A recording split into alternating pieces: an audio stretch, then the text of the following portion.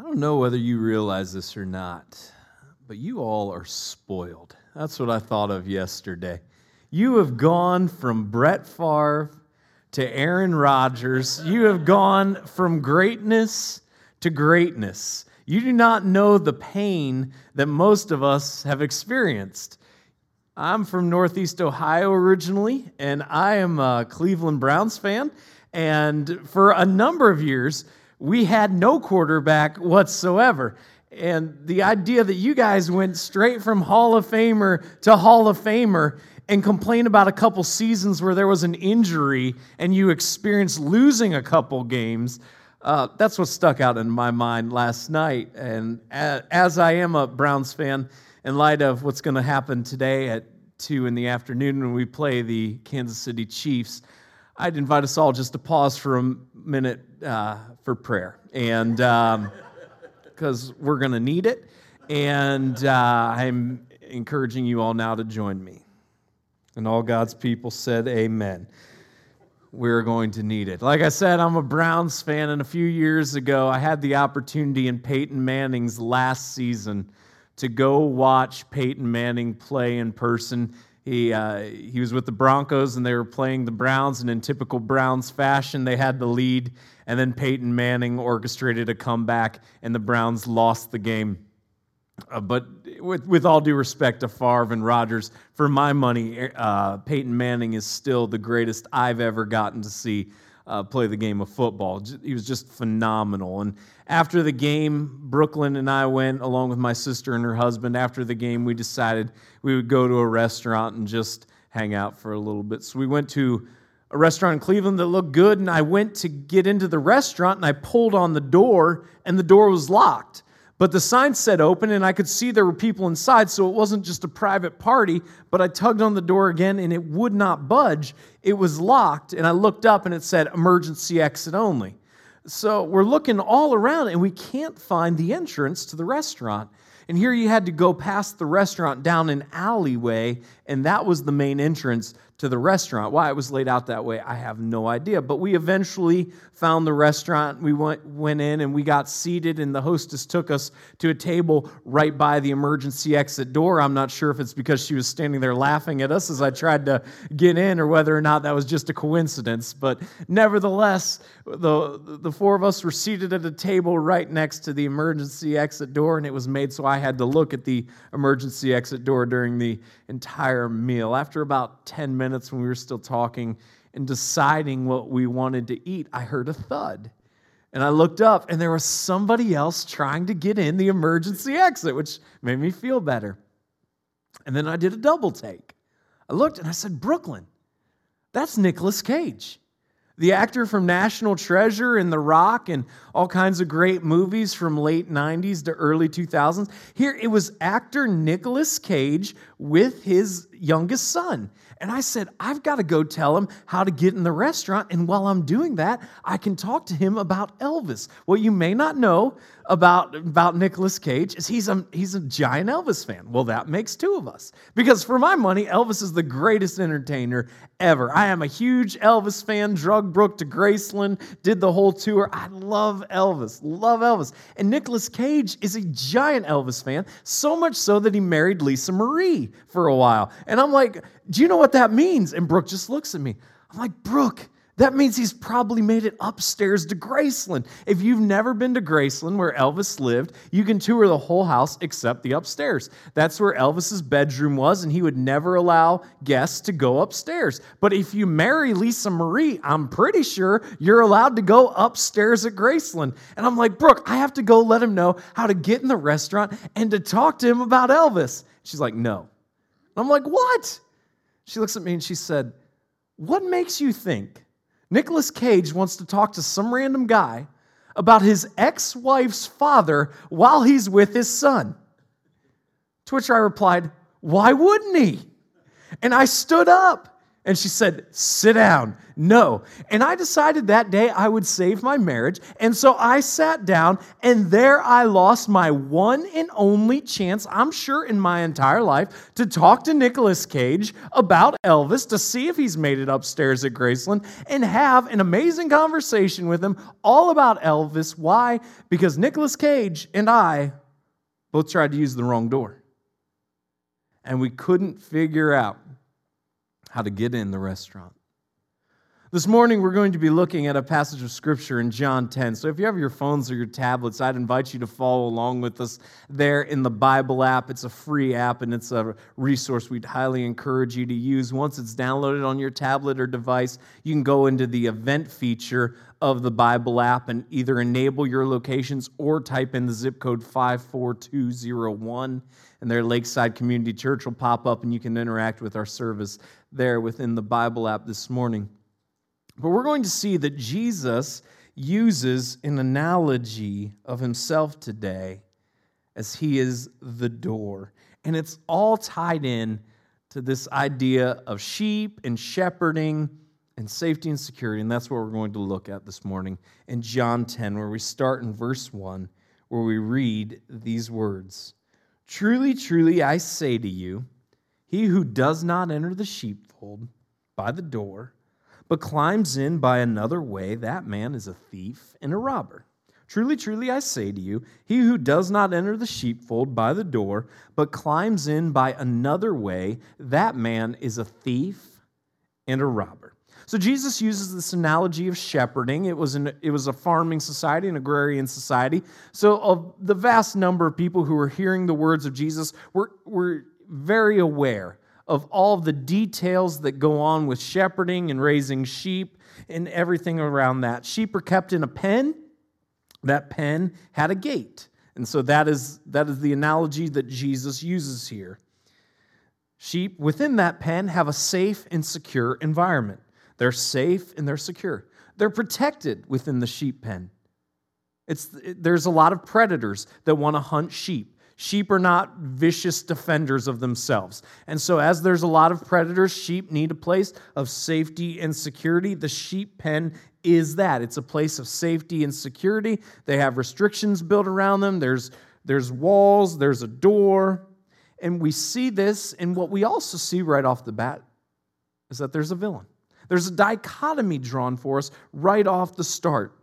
That there's the safety and security that the sheep pen offers the sheep, but there is also a villain. There's one who is just determined to destroy that safety and that security. He wants to interrupt that. And the goal of the villain is to disrupt the safety and to steal the sheep. Jesus goes on in verses 2 and 3. But he who enters by the door is the shepherd of the sheep. To him the gatekeeper opens. The sheep hear his voice, and he calls his own sheep by name and leads them out. So we've already seen that the villain's introduced and the difference between the sheep pen and the villain, but now the contrast is even further developed by Jesus. And now we have this contrast of the thief who sneaks in and tries to steal versus that of the shepherd, whose job it is to protect the sheep. And what does the shepherd do? He doesn't have to try to sneak into the sheep pen. The shepherd enters through the door. He enters in the proper way. And how did the sheep respond? He speaks to the sheep and they recognize him.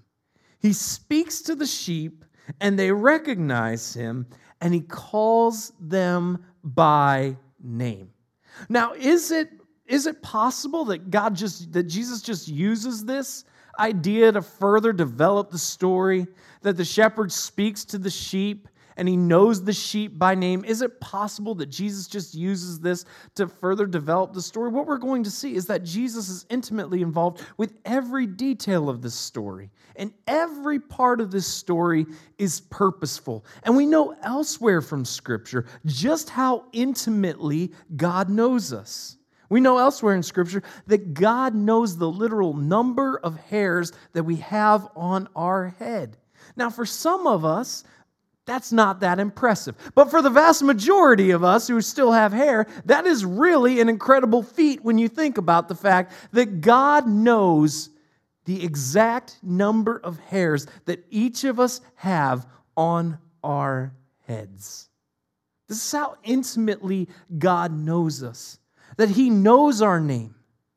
He knows every detail about our lives, that the Creator of the universe is intimately involved with every aspect of our world and of our life, that He knows us by our name, that we have intrinsic worth and intrinsic value to the God of this universe and our Creator. And maybe as a result of all the craziness that's gone on in the past year, and maybe from having to be more socially distant from people, you've lost that connection, and maybe you're just starting to ask yourself some questions about your life, and you're starting to wonder, am I significant?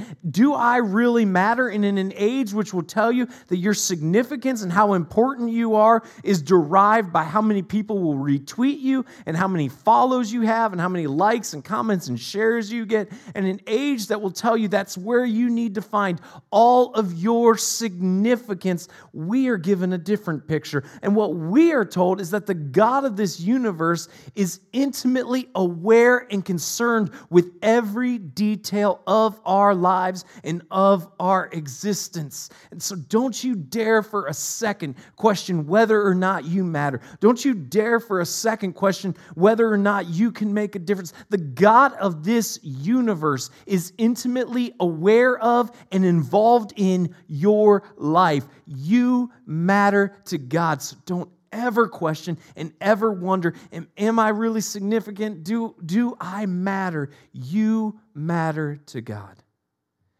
And the greatest thing that God wants to do in your life is not achieve some massive movement or have everybody tell you how great something you accomplished is. The greatest thing that God wants to do in your life is to love you and have your life transformed by Him. The greatest work that God wants to do in our lives is to love us, have us known we are loved by God, and to transform us so that our lives look more and more like Jesus. I just want to encourage you in a time where you might question, am I important? Do I matter? Is my life significant? The answer is absolutely, because you have immense value and you matter to our Creator, to the point that He knows every intimate detail about you, and He knows you by your name. And He leads them. He leads them. Verse 4 goes on to say, when He has brought out all His own, He goes before them, and the sheep follow Him, for they know His voice. So we see this role of Jesus now. We see this role of Jesus as the shepherd, and what's His role? His role is to lead the sheep. His role is to lead the sheep. Now, as a leader, understand that there is risk involved. You're putting yourself out front. You're putting yourself out there. You are leading the way. You're having to look and to see all of the dangers, and you're having to come up with the plan. And Jesus says He is our leader, that He is prepared to lead the way for us. And the sheep do what? How do they respond to that leading? Well, they follow the leader. And sometimes the leader takes the sheep places they don't want to go because the journey may seem hard, but the leader knows it is what's best for the sheep. The leader leads. The sheep, they follow. I think it's fascinating that Jesus uses this picture of sheep, which anybody who's raised sheep or spent any time around sheep will tell you, sheep are really dumb. They're really stupid. And God uses that picture for us. He says, I'm the leader and the sheep. But what do the sheep do? They follow Him. They follow the leader. Why do they follow the leader? Because they know His voice. Because they know His voice. And this is why it is absolutely essential For those of us who have a relationship with Jesus and follow him. And even those who haven't yet made the decision to follow Jesus, but who are on the fence and who are legitimately searching and legitimately trying to figure out what they believe about Jesus and where they fall on that spectrum and in that line. That is why it is absolutely essential for us to be engaged with Scripture, because Scripture communicates the heart of God. It communicates the heart of God. And in a world where we are inundated with messaging, in a world where we are inundated with messages, we must make sure that all that we hear is seen through a lens, and through the lens of eternal truth. And that is why it is absolutely imperative for those who follow Jesus and those who are legitimately searching and trying to decipher what you personally believe about Jesus and where you fall on the faith spectrum. That is why it is absolutely essential for you to be engaged with Scripture. It communicates to us the heart of God. That's why we encourage you all the time to download the Bible app. And maybe you don't know where to get started or what to do. And if that's you and you don't know where to get started or what to do, I'd encourage you, just utilize the Verse of the Day feature. You can even set your notifications on your phone or your device so that they will automatically send you a verse of the day. And when it pops up, I'd encourage you to read it, to think about it for a couple minutes, to reread it, and to just start to file that away and to allow the work of God through Scripture to work on your heart and to work on your life and to see a difference that makes. And after you've started to implement that practice of being engaged with Scripture, then take it its next step. And maybe you move from that to a paragraph or a chapter a day, but then you start to think through for a little bit longer. But it is imperative that we are interacting with Scripture in the heart of God. And maybe you're like, I don't know where to start. I don't know what this meant. And I just want to encourage you, we're here for you. We're here for you in every step of your spiritual journey. So if there's a way that we can help you get engaged with Scripture, or if you engage something with Scripture and you're like, I don't understand what that means and the implications of that, and how do I sort this out? Well, we're here to help. Send us an email. It's not bothering us. That's why we're here. We are here to serve you in your spiritual journey. Email me anytime. It's Brian with an I at lakeside-church.com. And any step we can take to help you in your spiritual journey, we are here for. But it is absolutely imperative that for those who follow Jesus and who are searching and really want to decipher what Jesus is all about, to get in touch with the heart of God. And that is revealed to us through Scripture. Now, maybe you say, I love books, I love to read. I'm just not somebody who can read well on a Nook or a Kindle or a tablet. And I understand there's all kinds of people out there who feel that way. There's just something about having the book in your hands that you prefer, and it allows you to take notes, it allows you to highlight things. You just prefer to take in your information that way as opposed to a digital platform. I understand that entirely. And I just want to encourage you, and this isn't something we say every week, but it's good every week. If you don't have a Bible and you are somebody who likes to read that way, and you don't like to read on a tablet or a device, you like to have the actual book. If you don't have a Bible and you want to engage with Scripture, let us know. And our gift to you is a Bible. You'll leave here today with it. Just let us know you want one, and that's our gift to you. It's not stamped property of Lakeside Community Church or anything like that, so you don't have to feel like a thief every time you read it. It's just our gift to you, and it's yours to take home and to engage, because we want you to engage with the heart of God. And that's revealed to us in Scripture. And what does that enable us to do? It enables us to know the voice of God, so that when we are inundated with all kinds of messages and philosophies and ideas, we can stack those up against the eternal truths of Scripture. That's why it's absolutely essential and imperative. And Jesus goes on, a stranger they will not follow, but they will flee from him, for they do not know the voice of strangers. A stranger they will not follow, but they will flee from him, for they do not know the voice of strangers. The sheep will not follow a stranger because they don't know his voice. But understand what this means. Understand what this means. The sheep won't follow the stranger, but that doesn't mean the stranger isn't going to try. And the stranger's going to try. The stranger is going to try to tell the sheep, come here. Come follow me. Come listen to me. Forget the voice of the shepherd. Come do this. In a day and an age where there's all kinds of opportunities to be told that do whatever you want, do whatever brings you fulfillment, do whatever brings you joy, do whatever brings you peace, do whatever makes you feel good. There's no shortage of messaging out there. But that is why, again, it's imperative for those of us who follow Jesus to be in tune with Scripture so that we are in tune with the truth and we can decipher the truth from the lies, and we can run from the lies, and we can cling to the truth, because the lies are going to be plentiful and they're going to be out there. This figure of speech Jesus used with them, but they did not understand what he's saying to them. So they didn't understand what Jesus was getting at. They didn't understand his messaging. So we continue. So Jesus again said to them, "Truly, truly, I say to you, I am the door of the sheep. All who came before me are thieves and robbers, but the sheep did not listen to them." Jesus says, I'm the path. Jesus says, I'm the way. In terms of salvation, Jesus says, I'm it. And in an age and in a culture that wants to accept everything, this is highly offensive. And you may not like it, and I may not like it. I'm just here to tell you, it doesn't matter what we like. We don't get to create the standard. God creates the standard. And Jesus here has a message of exclusivity. And he says, I am the path. I am the way. I'm it. Jesus says, I'm it. I'm all there is. This is an incredibly exclusive message that Jesus says. He says, I am the only way.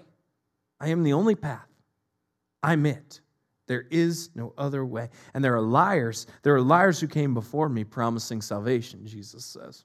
There are liars who came before me promising salvation. But the true followers of God, the true followers of Jesus, were not swayed by all of those lies. They were not swayed by all of those things that sounded maybe good or appealing on the surface. They were not swayed by any of that, Jesus says. Why? Because they know the voice. And they follow that voice. They were discerning. I am the door. If anyone enters by me, he will be saved and will go in and out and find pasture. The thief comes only to steal and kill and destroy. I came that they may have life and have it abundantly. And Jesus brings it all home now. He brings all the points home. And what he says is, Jesus says, I am your salvation.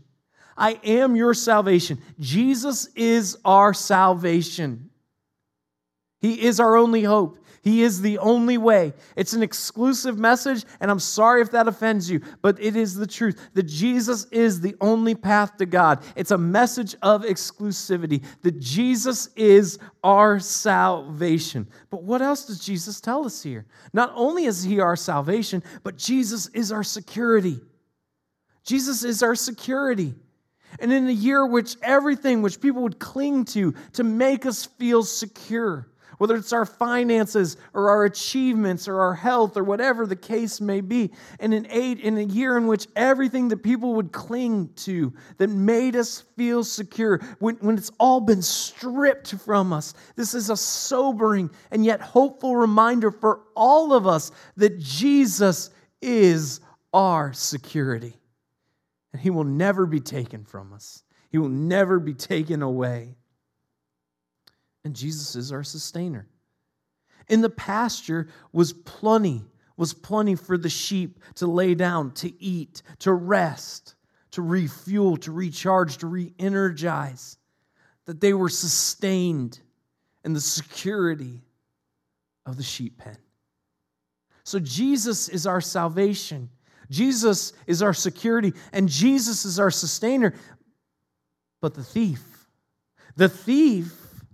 the enemy, the thief is a murderer, a thief, and a destroyer. The thief comes to steal, to kill, and to destroy. There is the distinction. between the work of the shepherd and the work of the thief. And the thief never approaches us and says, I'm going to kill you. I'm going to take everything from you. And I'm going to destroy you. That's not the MO of the thief. The thief comes and the thief promises us something better. The thief promises us more fulfillment. The thief promises us more joy.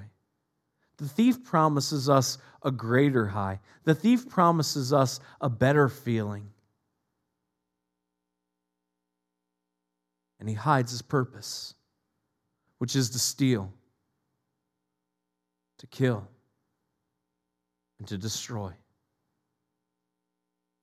And maybe you've bought into the lie. And maybe it's been for a while.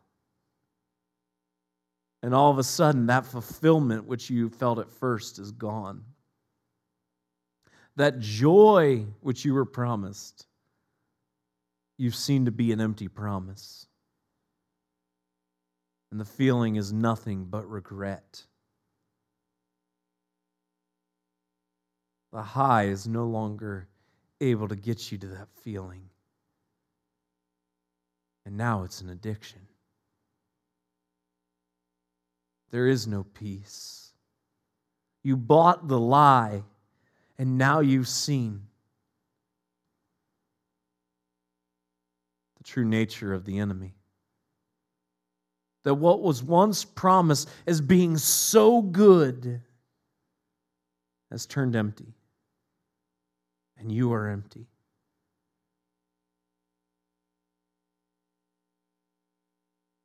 And he's winning. Because he's stolen your joy. And he's on his way to destroying you.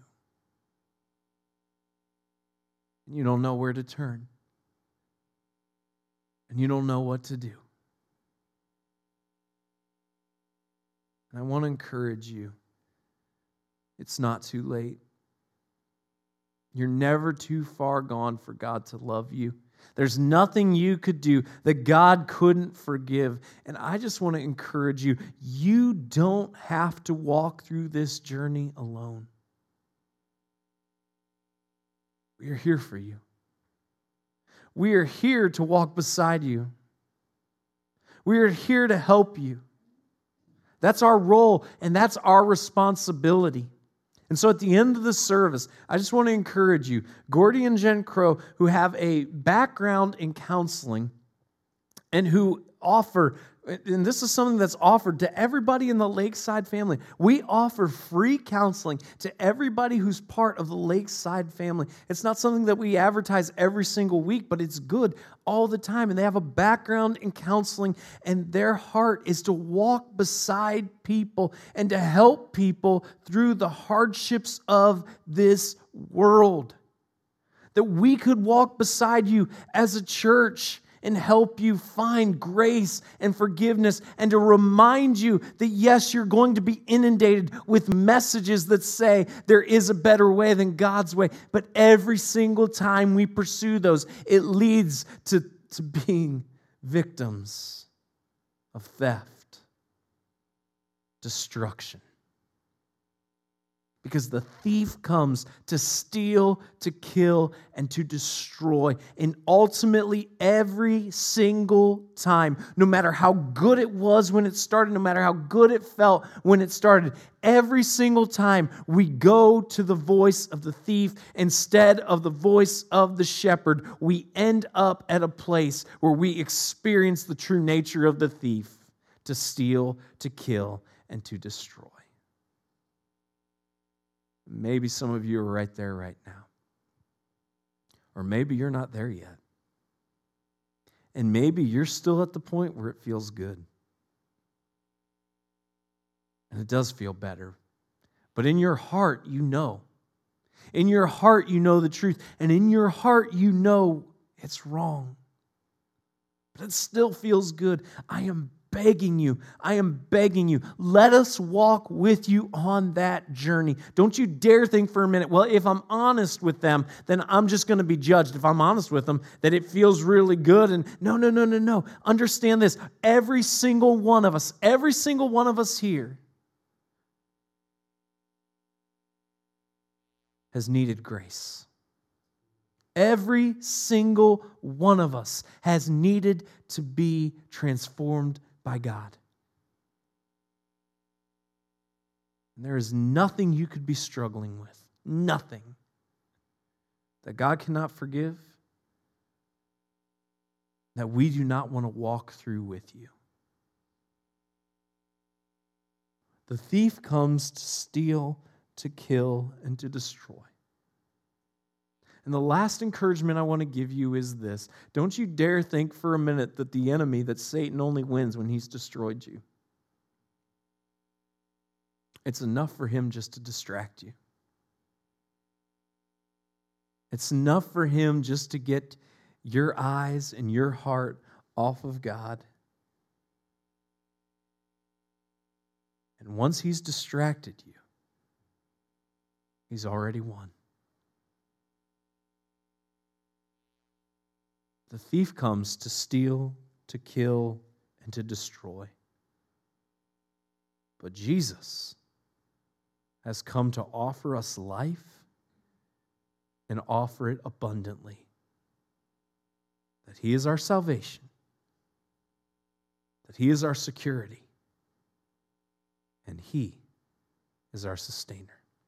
God, I pray that we would lean into your truth. I pray that we would hold fast to your promise.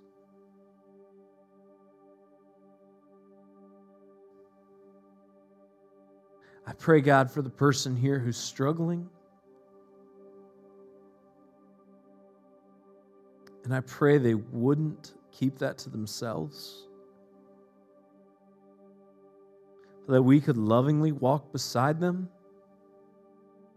pointing them to you. And the hope that we have in a God who doesn't just know about us, but knows us individually, intimately.